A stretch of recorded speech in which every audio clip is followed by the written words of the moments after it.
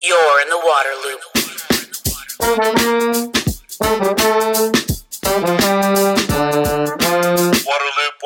Water loop. Welcome to Water Loop, the podcast helping water leaders to discover solutions and drive change. I'm the host, Travis Loop. This episode is from a conversation at the Reservoir Center for Water Solutions in Washington, D.C. Science has always been foundational to water management. That tradition continues in 2023 with a staggering breadth and depth of research underway. It's particularly important to gain knowledge about emerging contaminants, impacts of climate change, and water reuse, as discussed in this podcast with Peter Gravatt, CEO of the Water Research Foundation. Peter explains how research can be applied to improve water management, the opportunity for regulators to use research to accelerate solutions, and the science of PFAS. Peter, it is fantastic to sit down and talk to you. Always a good conversation, so looking forward to this. Thanks, Travis. Always a pleasure to be with you. Really want to talk big picture to start about kind of the state of water research as we sit here in 2023. What does that landscape look like? Well, it's incredibly vibrant, it's incredibly exciting, and incredibly important for the communities we serve. It's a time when there are so many challenges that we have to meet, and the only way we're going to get there is to bring in the best science and the latest science to unlock opportunities and address these challenges that communities are facing. The sector always talks about being guided by science, right? And so it's important to get that out, get that research out there, get the science out there, advance that, and let that guide decision making. Absolutely. And the way that we do research at the Water Research Foundation is incorporating all the stakeholders in the process. So the utility subscribers, the engineering consultants, the manufacturers, all come together to help guide the research that we do, and then are available to implement that research. So it's not something that we're doing off on the side and hoping someone will pick up. It's actually, we have those folks who ultimately use it right at the ground floor designing the work that we do. Aside from like the water sector itself, the Water Research Foundation, you talk about this network. So there's universities out there and all these other entities that are filling in and working together at this moment, and that's really kind of grown, would you say? Absolutely. And as I said, that's part of the reason why I say it's so vibrant and exciting right now. Is there's so much opportunity and so many critical issues that folks are facing. And we were talking about in your own community where your utilities had to take on treatment of PFAS at great expense to the customers like yourself. $43 million for the record, yeah. Right, and this is playing out across the country, across North America, and around the world. And so it's a critical time for us to be developing new science and using that science to guide our decisions. There's so many issues in water. What are kind of the top research priorities, the front burner issues where everyone's really trying to advance that science as much as possible? Travis, we launched 52 projects last year, so I'm not going to give you a summary of each of those, but there are three that I would identify that come to mind that seem to me to be really top level. And the first of these is emerging contaminants. We were just talking about PFAS in North Carolina.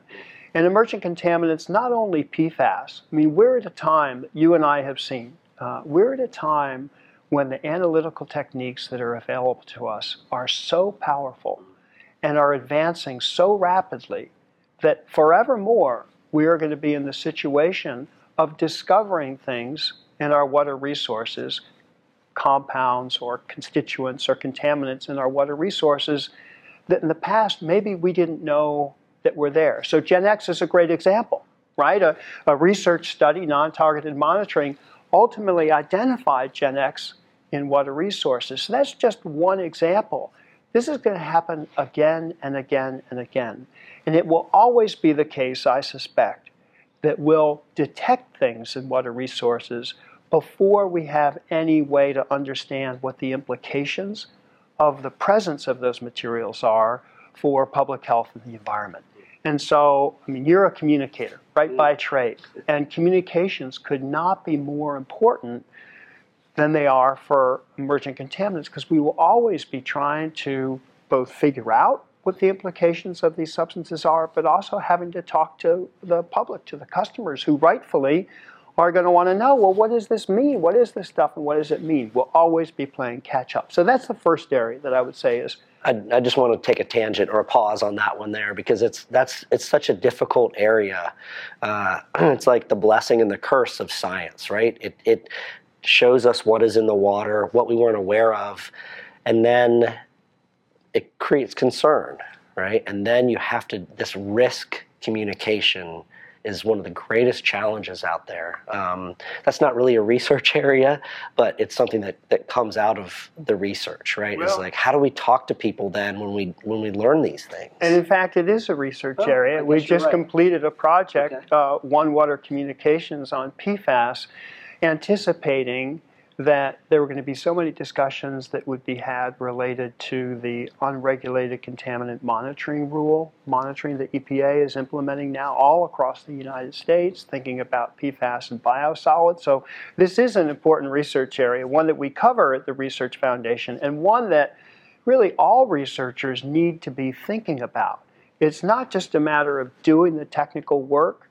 It's so important to figure out how we make this research accessible to communities that really need this information to guide their decision making. So emerging contaminants is the first area that I would identify. The second, we were also just talking about a few minutes ago, is climate. And climate adaptation, climate resiliency, and increasingly climate mitigation across the water sector. And so just to dive into that a little bit more, there are communities all across the United States, across North America, and around the world that are having to adjust to the incredibly rapid changes that we're seeing in the climate, that in fact affect water availability. The sources of drinking water the communities were built around, and they were set up to count on for forever. And so all of a sudden, some of those water sources are not going to be here in the same way, particularly in arid areas across the West. So that's one area. Another area is thinking about flooding.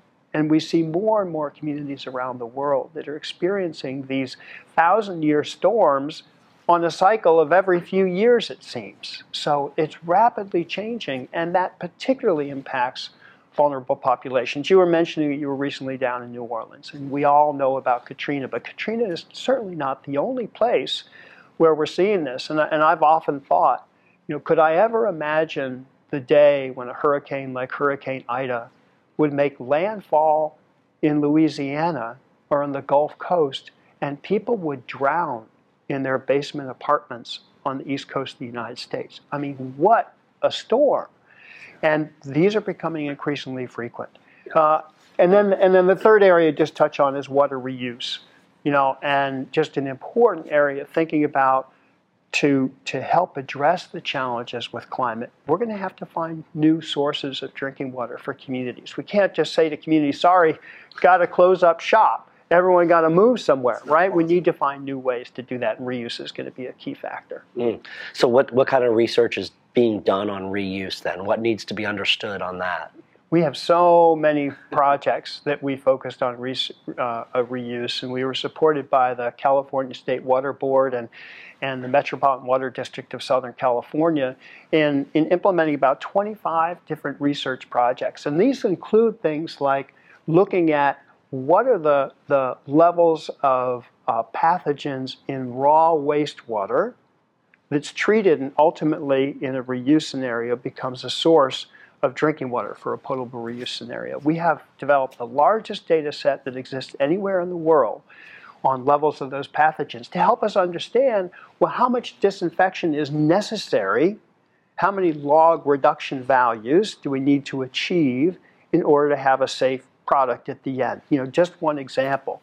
I'm also looking at things like volatile contaminants in source waters and how those treatment trains address those, and thinking even about how we track what's happening in communities in terms of the health of the populations, not just from a reuse scenario, but more broadly. We have such a better understanding in the United States today of outbreaks related to foodborne pathogens than we do related to water. So that's just another area that we want to develop. No, that's fascinating with the climate change, the flooding that you mentioned. I think it was last year, there was like 5 months in a row, 5 different states, 500-year events. So it's definitely impacting communities. It's not just these coastal storms or the western drought, right? It's different dimensions that are impacting everything. For certain. And it raises another issue around resiliency. So we saw recently in California, who's been in state that's been in long-term drought, this atmospheric river that came right earlier this year, and this incredibly intense rainfall, huge amounts of stormwater. And yet it's very difficult to capture all that stormwater right now, to recharge the aquifers and make sure it's going to be available for the long term. Another rich area of research around climate. Great opportunity to capture that water. I mean, Absolutely. that is gold, liquid gold to those communities. Liquid gold, and stormwater can contain a number of constituents that need to be removed. So it's not a simple task. There's a lot to think about how to do this most effectively. So emerging contaminants, climate change, dealing with water scarcity through reuse. These are like macro level issues that are impacting every aspect of the water sector. So the research has to happen in order to do regular business. These are big problems to tackle. They are. And let me give you one more. My third would be how to take advantage of the vast amounts of data that are available right now to manage water resources in a different way than we ever have before. So we're at the cusp of just an explosion of technology for digital tools, artificial intelligence, machine learning, all the conversation that we've had about ChatGPT, and recognizing, Travis, that this is one small example of a sea of technology that is on the way, that is going to transform our society. It's going to transform the way that we manage resources like water resources. And so we're involved in research to figure out how we begin to harness these tools to help us treat our water resources more effectively and more efficiently, lower energy use, less greenhouse gas implications, and to tailor those treatment trains just to meet exactly the levels that we need to hit. There's also a whole big aspect here of training the workforce of the future, right? Because this is a big change. We've seen in blue-collar jobs, historically, during year in my lifetime, we've seen how the economy has changed, how, say, robotics have come in to replace jobs that were previously done by humans. You look at something like ChatGPT as an example, and you say, all right, this is a tool that can write as well or better than a whole lot of our college-educated population. So how do we harness this tool to help us do our jobs better, not to replace workers, but to help us do a better job overall? So this is an important area of research for us as well. It's like the transition from the analog world to the digital world, and then the speed at which all that change is happening is just incredible, and you've got to try to keep up with that somehow. It is stunning, and to think that on the order of 15 years ago is when the iPhone was introduced. And before the iPhone, most of the largest corporations that we interact with today didn't exist. So if you think about a Google, or if you think about an Amazon, right? Or you think about, say, an Uber or a Lyft, or all the long list of things that didn't even exist, and now today they're among the biggest corporations in the world. This change is happening so quickly that it's difficult for many of us, have to take a deep breath and say, okay, the world just changed again. Let me get used to this. And as I mentioned, ChatGPT coming out just a short while ago, I tried to log on to ChatGPT recently. It said, capacity already exceeded. You can get on the waiting list. There are already 100 million users of this tool. And thinking about, all right, so how are we going to take advantage of this? And again, build it into the workforce, not to push anybody aside, but to say, all right, there's something here that we can leverage. We can be better. They don't need the communications people to write press releases anymore, I guess. Just Travis, we're still going to need communications people to write press releases. Yeah. One thing that always fascinates me is taking research and applying it in the real world, right? It's awesome to find all this information, these answers. How do you then use it to make things better. Could you talk about that in context of the water sector and just kind of some examples even? Absolutely. And so, as I said, the way that we approach research, which I think is essential, is that we will have the utilities that ultimately might implement the research. We have engineering consultants that might recommend new approaches to utilities. We have academicians. We have regulators. And in some cases, members of the public all working together to try and both craft an approach to address a pressing problem and then think about how we take advantage of those research results. So a couple of examples that I would give you. We just finished a project that's focused on release of PFAS from land-applied biosolids. And as you know, this is an issue that is of tremendous importance, not only in the United States and across North America, but all around the world. So, for example, in the United States, on the order of 50% of the biosolids that are generated annually are land applied for beneficial reuse. And there are big questions in some states. The state of Maine has already banned the land application of biosolids due to concerns of release of PFAS and uptake into things like milk and dairy and other agricultural resources.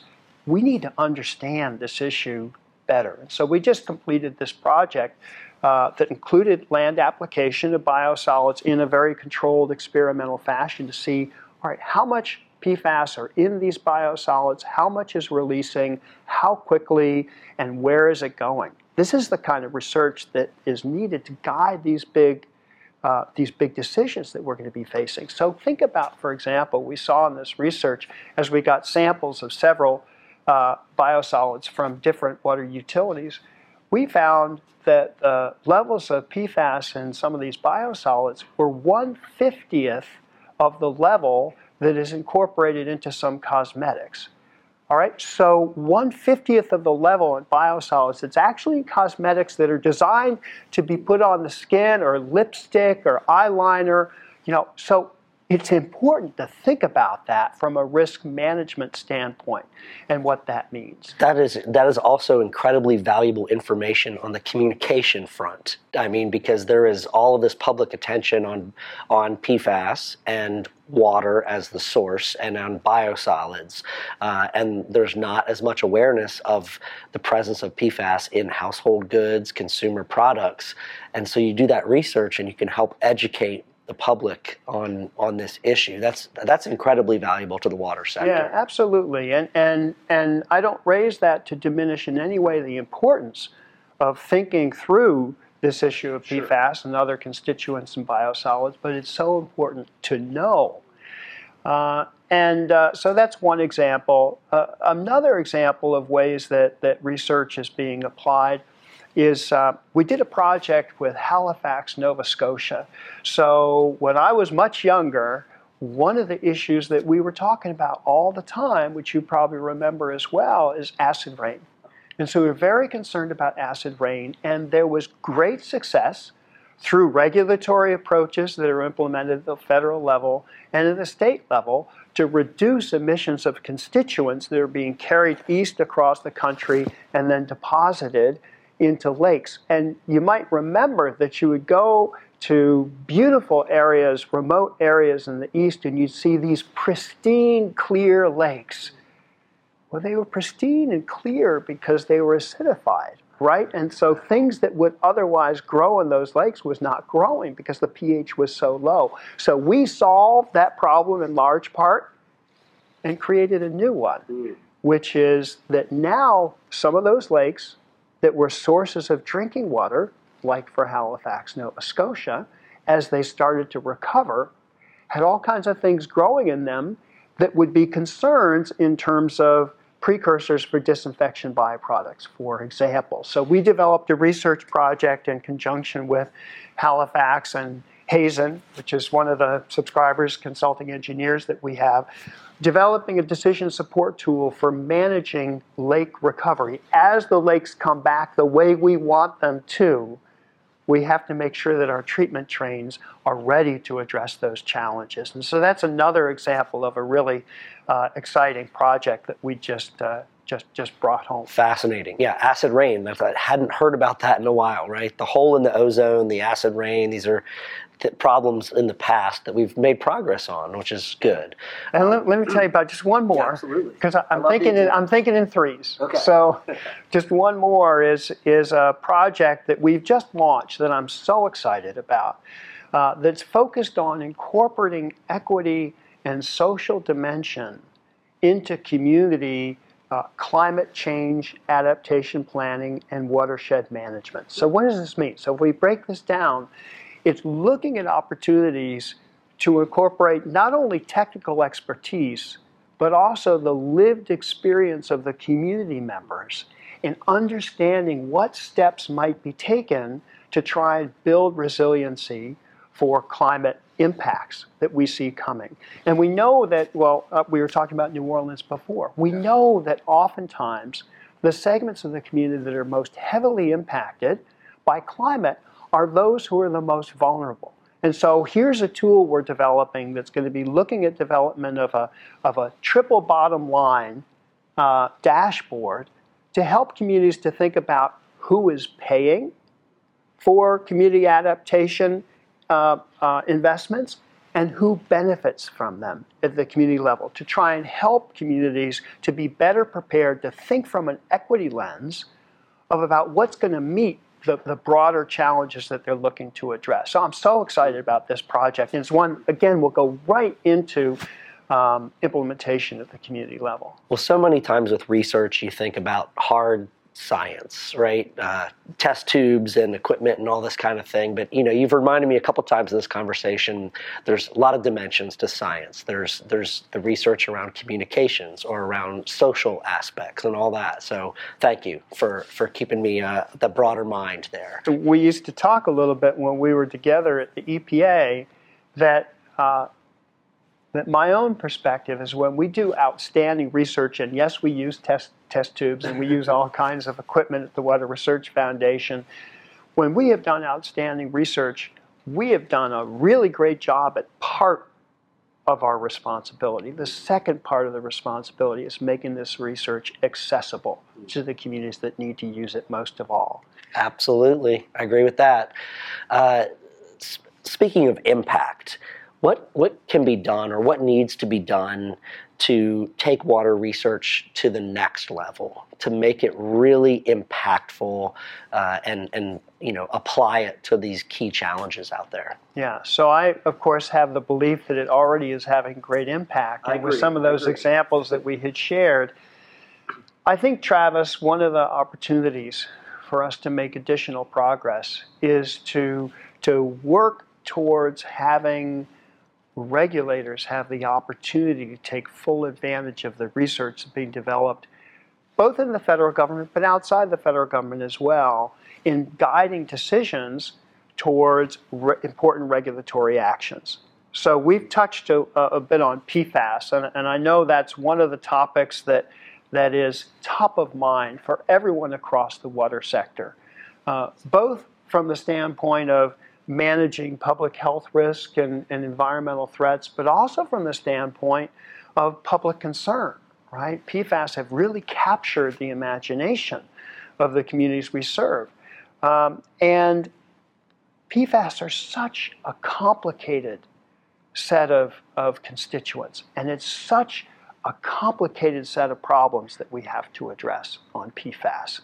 And as we think about taking regulatory steps to address PFAS, and there are important regulatory steps to address PFAS in water resources, it's going to be so important to have the research to help guide our understanding of potential unintended consequences and potential outcomes that may be associated with regulatory actions that we take. And so I gave you the example of the experience of lake recovery.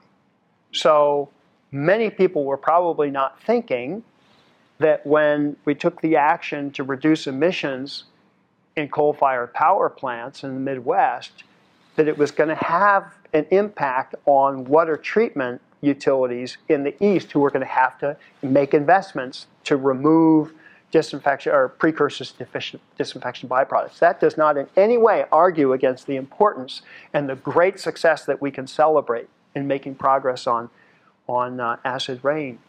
But the environment is a complex system. And so if we're thinking about PFAS and we're thinking about things like, say, biosolids, and what should be the right way to manage biosolids. And if we were to decide, for example, more states were to decide, well, we don't want to land apply biosolids anymore, we need to think about where those biosolids are going to go and what the implications are for issues like cost for customers, and also implications around things like, say, if they were to go to landfills, landfill capacity and how do communities plan for that.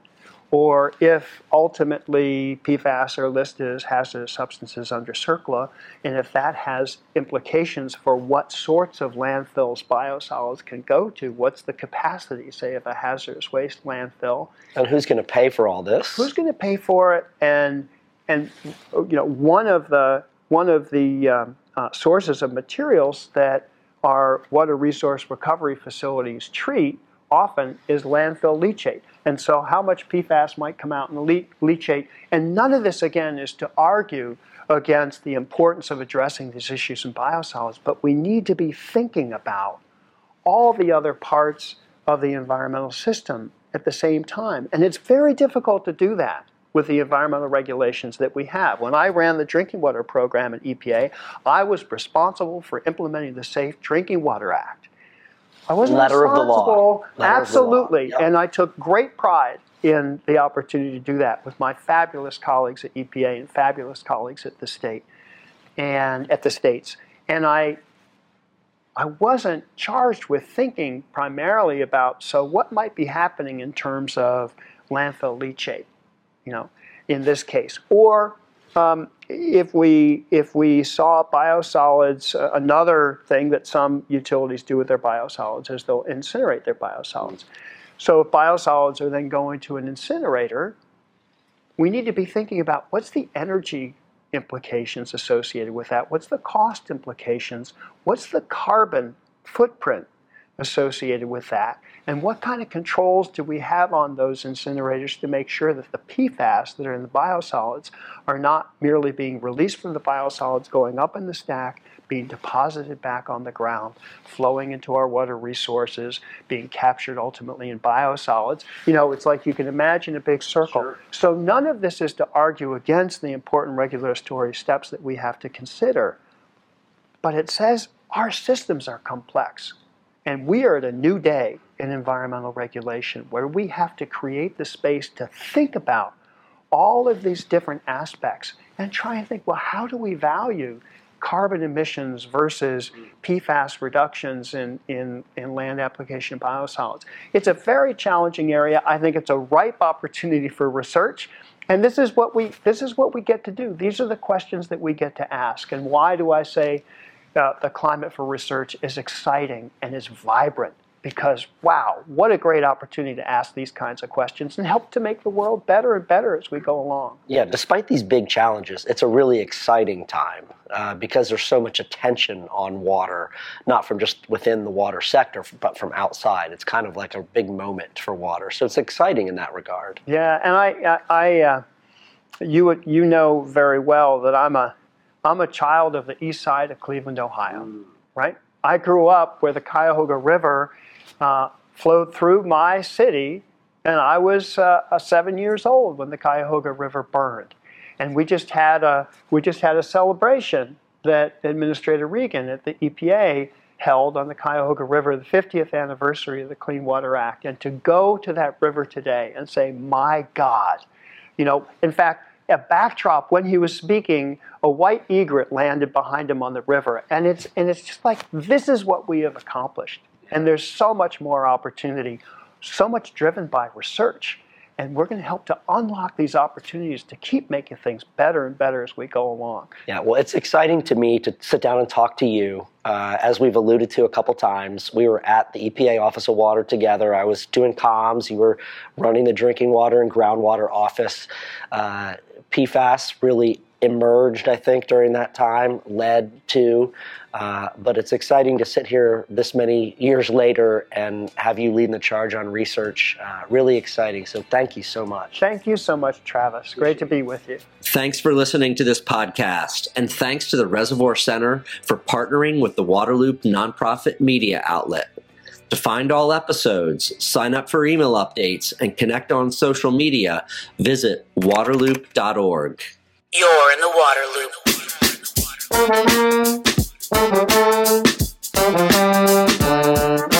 Waterloop, Waterloop, Waterloop.